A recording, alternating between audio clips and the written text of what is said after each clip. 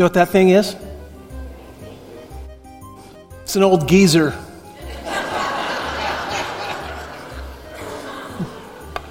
Geyser. Sorry, geyser. Old geyser. Old Faithful, indeed. Many of us have seen Old Faithful. Beautiful. Unbelievable. Why is this geological thing called a geyser called Old Faithful? Nearly every 91 minutes, Old Faithful geyser erupts, shooting 3,700 to 8,400 gallons of boiling water into the air to reach an average height, and so forth and so on. It's been going on for a very long time. Very long time. Discovered in 1870 by the Washburn Expedition, Old Faithful Geyser was named for its frequent and somewhat predictable eruptions, which number more than 1 million since Yellowstone became the world's first national park in 1872. And so it can be almost predicted when Old Faithful will spout again. Thus called Old Faithful, not called New Faithful. Not called New Faithful. Because if it were new, I'm not sure it would be able to be called faithful yet. Because when we think of the word faithful as an aspect of the fruit of the Spirit, it has overtones of over a long period of time. You can be faithful in a small thing, as we're called to be. You can be faithful in a crisis. But when we think of faithful, we think of the old family dog. Oh, she was a faithful old dog. Over the course of time, the quality, the characteristic of this dog was it was loyal. It was consistent. It was always there. As we talk about fruit of the Spirit, this is number 7 characteristic or quality of fruit of the Spirit called faithfulness. Trustworthy. We read the phrase, and we quote the phrase often in Scripture, "Well done, thou good and faithful servant." It again has the implications of over the course of time. That is why we asked 2 old geezers to share this morning. I have found in my life that men and women who have walked with God for many, many years, it does something to them. Something over the course of time happens in them. There is a softening. To hear Rob say, "I don't think I can get through this." Because that is God's work in him. I've shared this in the past. My own father passed away at 80 years old, and he walked with God. My father pursued God all his life. And I, of course, knew my dad all my life. And my dad was strong. He was not a crier. But in his last years of his life, when he would talk about God, he would begin to weep. And I would watch and go, this is my dad. God has been doing something in my dad's life all these years. I saw it and I see it in Pastor Mike. When Sue and I first came to IBC in 1984, Mike Jones is in his prime. And then I was gone. We were gone for 20 years, and we came back.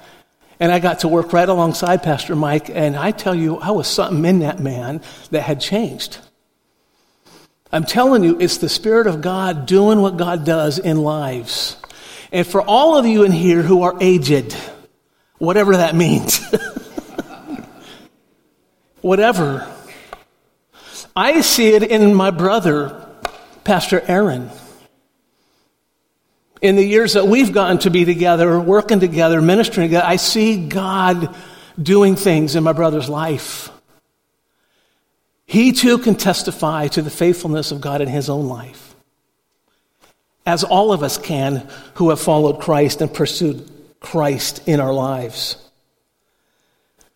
Faithfulness, this quality of faithfulness begins with God. He is our faithful God. That's the beginning and that's the end of it. This is where this comes from. As we talk about a fruit of the Spirit, it is a godly quality that by the power of the Spirit works in us, and that quality then is produced in us and through us over the course of time. God is faithful. God is a faithful God. When He says He's going to do it, He will do it. Always.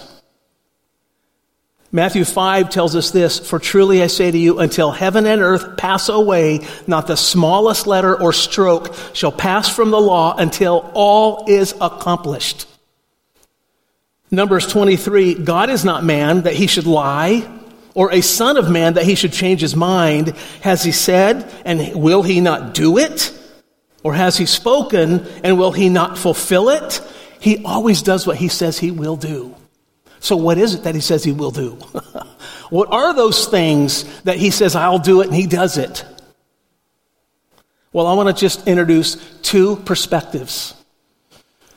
On a grand scale first, God is faithful. On the macro, on the huge scale, God is faithful. How do we see this in Scripture? We can go back to Genesis, and we can go to that passage in Genesis 12 where God speaks to Abram before he's Abraham. And He says this in Genesis 12, 1-3. "Now the Lord said to Abram, go from your country and your kindred and your father's house to the land that I will show you, and I will make of you a great nation. I will make of you a great nation. And I will bless you and make your name great so that you will be a blessing. I will bless those who bless you, and him who dishonors you I will curse." And then there's this. He's talking to one man. God is talking to one man, and He says, "And in you all the families of the earth shall be blessed." One man, and in you all the families of the earth will be blessed. That is a grand plan. And what is that blessing?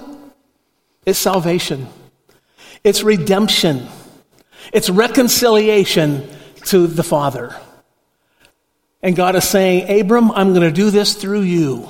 All the families of the earth will come to salvation because of you. That's a big promise. Does it come true? Does God truly keep His word? Well, if we jump to the end of the story, we go to Revelation in chapter 7, and this is what we read in Revelation chapter 7. "After this, I looked, and behold, a great multitude that no one could number, from every nation, from all tribes and peoples and languages." There they are. All those families that God promised to bless through Abram at first, who became Abraham, are now standing around the throne. And here's what they are saying. "Standing before the throne and before the Lamb, clothed in white robes, with palm branches in their hands, and crying out with a loud voice, 'Salvation belongs to our God who sits on the throne and to the Lamb.'" They have been redeemed. This is our faithful God. In fact, He is doing it even now. But how does He do it? God says, I will do this thing. I will redeem. I will save. I will reconcile families, people to myself. How does He do it? There are so many ways that God does it. He is the most creative God. In the New Testament, when Jesus was on earth, we read how He took the disciples and He sent them out 2 by 2. And they went door to door. And they went out sharing about who Jesus was. And people came to Christ. Much like our high schoolers did when you guys went to Denver. You were sent out in small groups, in pairs, and so forth. And in that week, 50 people were redeemed. 50 people that week in Denver came to Christ. You all? Those 50 people are going to be standing around the throne. A couple weeks ago, we had VBS here. You know, there were a number of children who professed faith in Jesus Christ for the first time in their life. Those children are going to be standing around the throne. And they're going to be singing and worshiping praise to the Lamb, praise to the Father. God is getting her done in all kinds of ways. Daniel in the lion's den, Shadrach, Meshach, and Abednego thrown in the fiery furnace, unscathed, to the point where people look and goes, they worship the one true God, we believe.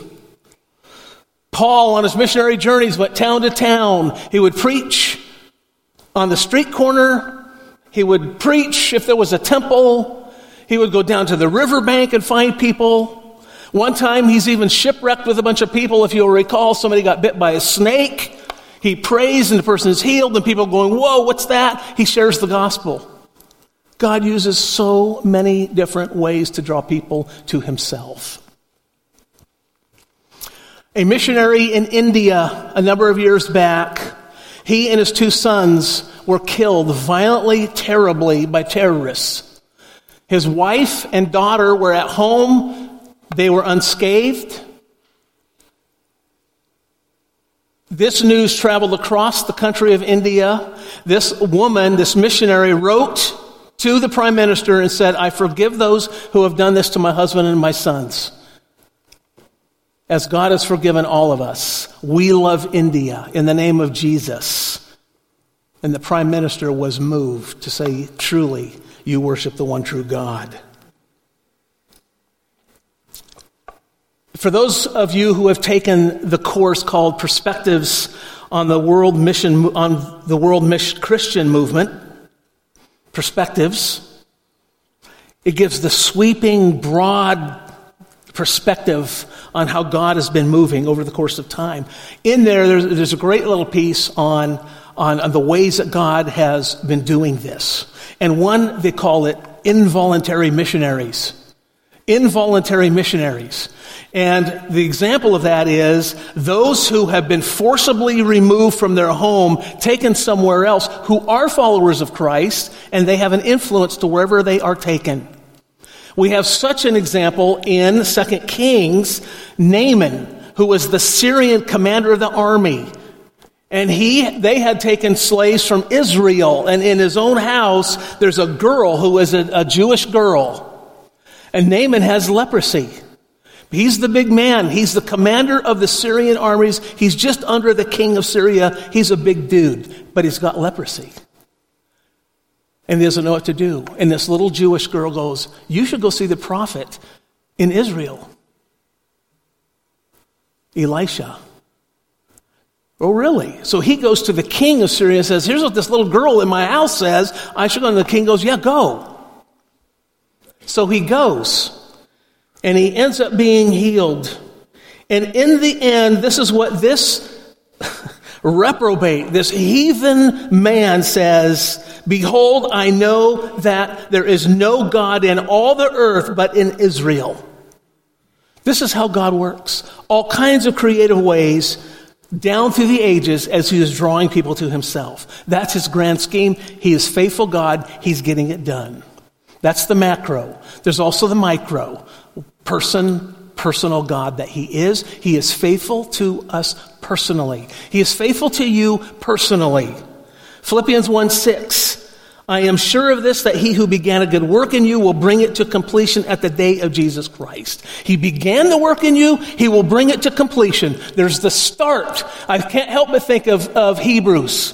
Fix your eyes upon Jesus, the author and perfecter, the starter and the finisher of our faith. See, there is a whole process there that he promises he will bring it to completion at the day of Jesus Christ. We are all in this growing process. It's God doing it. He is faithful to do that. In 1 Thessalonians we read, now may the God of peace himself sanctify you completely. The sanctification process. He's helping us to become conformed to the image of Jesus. More like God as we grow in him. And may your whole spirit and soul and body be kept blameless at the coming of our Lord Jesus Christ. He who calls you is faithful. He will surely do it. Oh, I take great comfort and encouragement from these verses. God is doing it in me. He is at work in me. And it's going to take my whole life. That means I don't have to be in a rush. That means I don't have to be anxious that God is doing it. In Romans 8, we read, for those whom he foreknew, he also predestined to be conformed to the image of his Son. That being conformed is we're being changed. This transformation is taking place in who we are, in order that he might be the firstborn among many brothers. And those whom he predestined, he also called, and those whom he called, he also justified, and those whom he justified, he also glorified. So there's a lot of theology in this verse. We won't dig into all of it. Let's just say there's a process that is taking place. Our justification is through Jesus Christ, who has paid our debt, and we are made right. We are made just before Almighty God, covered by the blood of Jesus Christ. Our position is settled. Then there's a sanctification process that is taking place. That is this journey that we are on as we're being transformed by the renewing of our mind through the power of the Holy Spirit in us until we are complete when we get there on that day when we come into his presence. But it says then when we come into the presence, we are glorified. That word glorified means there's no more sin. There's no more sin. There's no more temptation. The sin nature is done. We are glorified in his presence. Hallelujah. But here's the thing. The way this verse reads, it says, and those whom he justified, he also glorified. Past tense. Past tense. Why is it in past tense when it hasn't happened yet? It hasn't happened for us because we're still sitting here.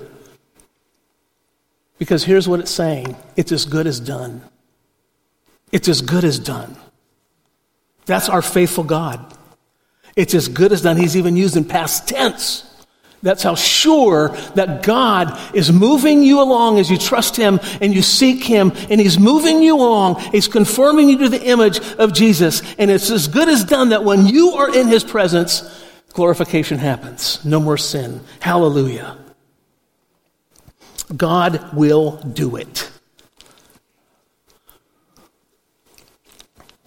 Point number 2.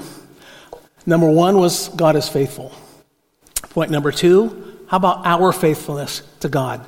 Our faithfulness, first of all, needs to be focused on who God is.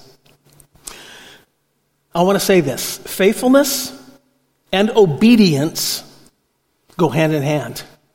They're so closely related, they're almost one and the same. I think one is the manifestation or the demonstration of the other. Our obedience is a demonstration of our faithfulness. Our faithfulness is proven by our obedience.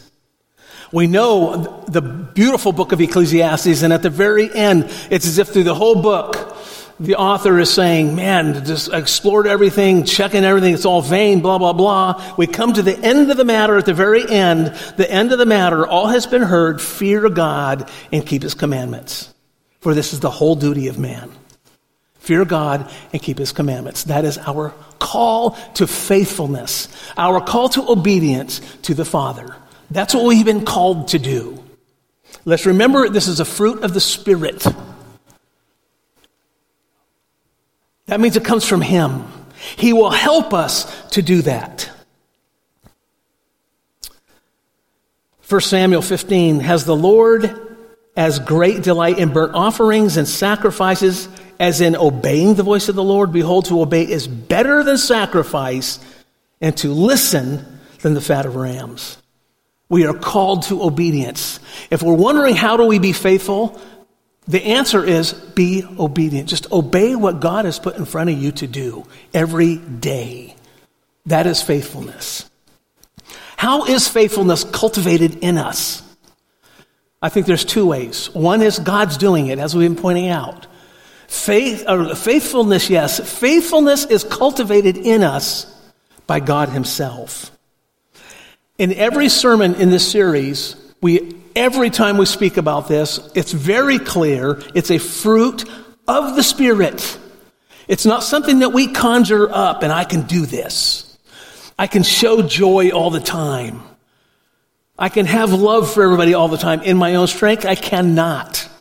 These are fruit. These are evidences of the Spirit's work in us. Same with faithfulness.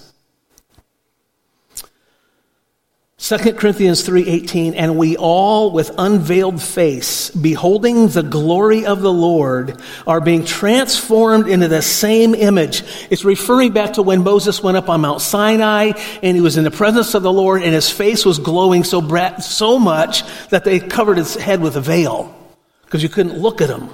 He was in the presence of God. And it's contrasting that, saying, but now,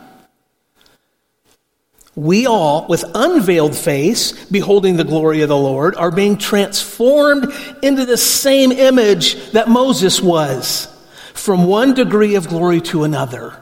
There's the process again. From one degree of glory to another. This glory is God's work in us. This glory is God helping us, growing us in our faithfulness to Him. For this comes from the Lord, who is the Spirit. Second thing is, I think, not only is God doing it in us, but we have a part to play in this as well. I think we should pursue it. We must be aware of it. That is very important. Godly qualities, the fruit of the Spirit, are all very attractive. And when we exemplify, when we manifest fruit of the Spirit and these qualities of the fruit of the Spirit, it is attractive. Last week, George shared the verse, let your light so shine before men that they may see your good works and glorify your Father in heaven. Because those good works, like now, our faithfulness, people see that and they're attracted to that, and it points right to the Father. That is how faithfulness is cultivated. Seeking the Lord, walking with the Lord, growing in the Lord, being obedient to the Lord, being aware of this particular quality, pursuing that in our lives, but we pursue Him in that because we cannot do it in our own strength. Hebrews 11:6 at the end, it tells us that God is a rewarder of those who diligently seek Him. I think part of that reward is the transformation that He is bringing about in our lives. Point number 3. So far we've talked about God's faithfulness to us, our faithfulness to God, but how about our faithfulness to one another? How about the horizontal view, perspective on being faithful to one another? Hebrews 6:10, 11, and 12 says this, for God is not unjust so as to overlook your work and the love that you have shown for His name in serving the saints, as you still do. And we desire each one of you to show the same earnestness, to have the full assurance of hope until the end, so that you may not be sluggish, but imitators of those who through faith and patience inherit the promises. As we seek God in our lives, and our vertical relationship then, the fruit of that is an outpouring towards one another and a faithfulness to one another, God takes note of that. It doesn't go right by Him. He sees that. He remembers our work. He takes note of the love that motivates our work. God is pleased with that. 1 Corinthians 15:58. Therefore, my beloved brothers, be steadfast, immovable, always abounding in the work of the Lord. Always abounding in the work of the Lord. The work of the Lord is you pursuing Him in your life, that He then might be flowing from your life, no matter what you do in your life, in terms of work, play, whatever it is, in your relationships horizontally. This is where the outflow of your vertical relationship, your faithfulness to God, His faithfulness in you, your faithfulness then to each other, to others. Let us not grow weary of doing good, for in due season we will reap if we do not give up. So then, as we have opportunity, let us do good to everyone, and especially to those who are of the household of faith. We are called to be faithful. What does that look like practically? If we're called to be faithful this way, with this perspective, from this perspective, what does that look like? Well, if you're married, spouses, you are called to be faithful. You remember saying something like this? I, your name, take you, your spouse's name, to be my lawfully wedded wife or husband, to have and to hold from this day forward, for better, for worse, for richer, or for poorer. And we know that poorer, any of these create stress. And yet this is a pledge to be faithful, to love and to cherish till death do us part, according to God's holy ordinance, and thereto I pledge you my faith. You who are married made a promise, solemn promise before God and before witnesses, to be faithful to one another through thick and thin. There is one way to be faithful. We are called to be faithful to our children, those of us who have children. Fathers, do not provoke your children to anger, but bring them up in the discipline and instruction of the Lord. We as parents, no matter what, are called to be faithful to our children. Children, all of us in here are children. Maybe your parents are still alive, maybe not. If your children are still alive, and your parents are still alive, you are called to be faithful to your parents. Honor your father and mother. This is the first commandment with a promise, that it may go well with you and that you may live long in the land. Employers, employees. We could elaborate on what that should look like in the workplace. As an employee, you be faithful to fulfill the tasks given to you. Employers, be faithful to those who are working for you in all the ways that that means. Matthew 25 says, in everything, in every circumstance, be faithful. His master said to him, well done, good and faithful servant. You have been faithful over a little. I will set you over much. Enter into the joy of your master. There is a joy that comes at the end because of our faithfulness. Let me end in this way. Again, faithfulness and obedience go hand in hand. To obey is to be faithful. If God has asked us to do a certain thing, we demonstrate our faithfulness to Him by doing that thing. It does not say anywhere in Scripture, well done, good and successful servant. It doesn't say that. Well done, good and successful. No, it doesn't say that. Well done, good and faithful servant. We are called to be faithful. The outcome is in God's hands, always. Never in our hands. That is up to Him. Well done, good and faithful servant. May we, IBC family, individually, as a church, be found faithful.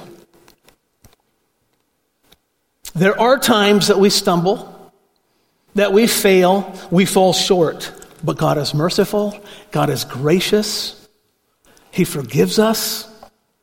He cleanses us from all unrighteousness when we confess and repent those things. May we be found faithful in every area of our life for His glory. Would you bow with me, please? Lord, we give you praise for who you are. You have shown us faithfulness. You will continue to show us faithfulness all the way to the end when we are in your presence. So, Lord, help us by your Spirit to continue to pursue you, to be faithful, to be obedient to you, Lord, for your glory, not ours.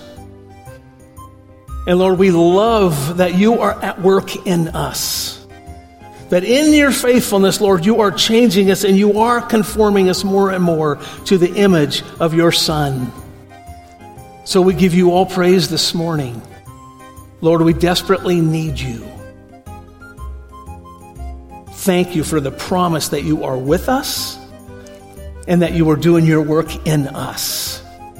From the first day we trusted you till we come into your presence. So, Lord, we give you all the glory in Jesus' name. Amen.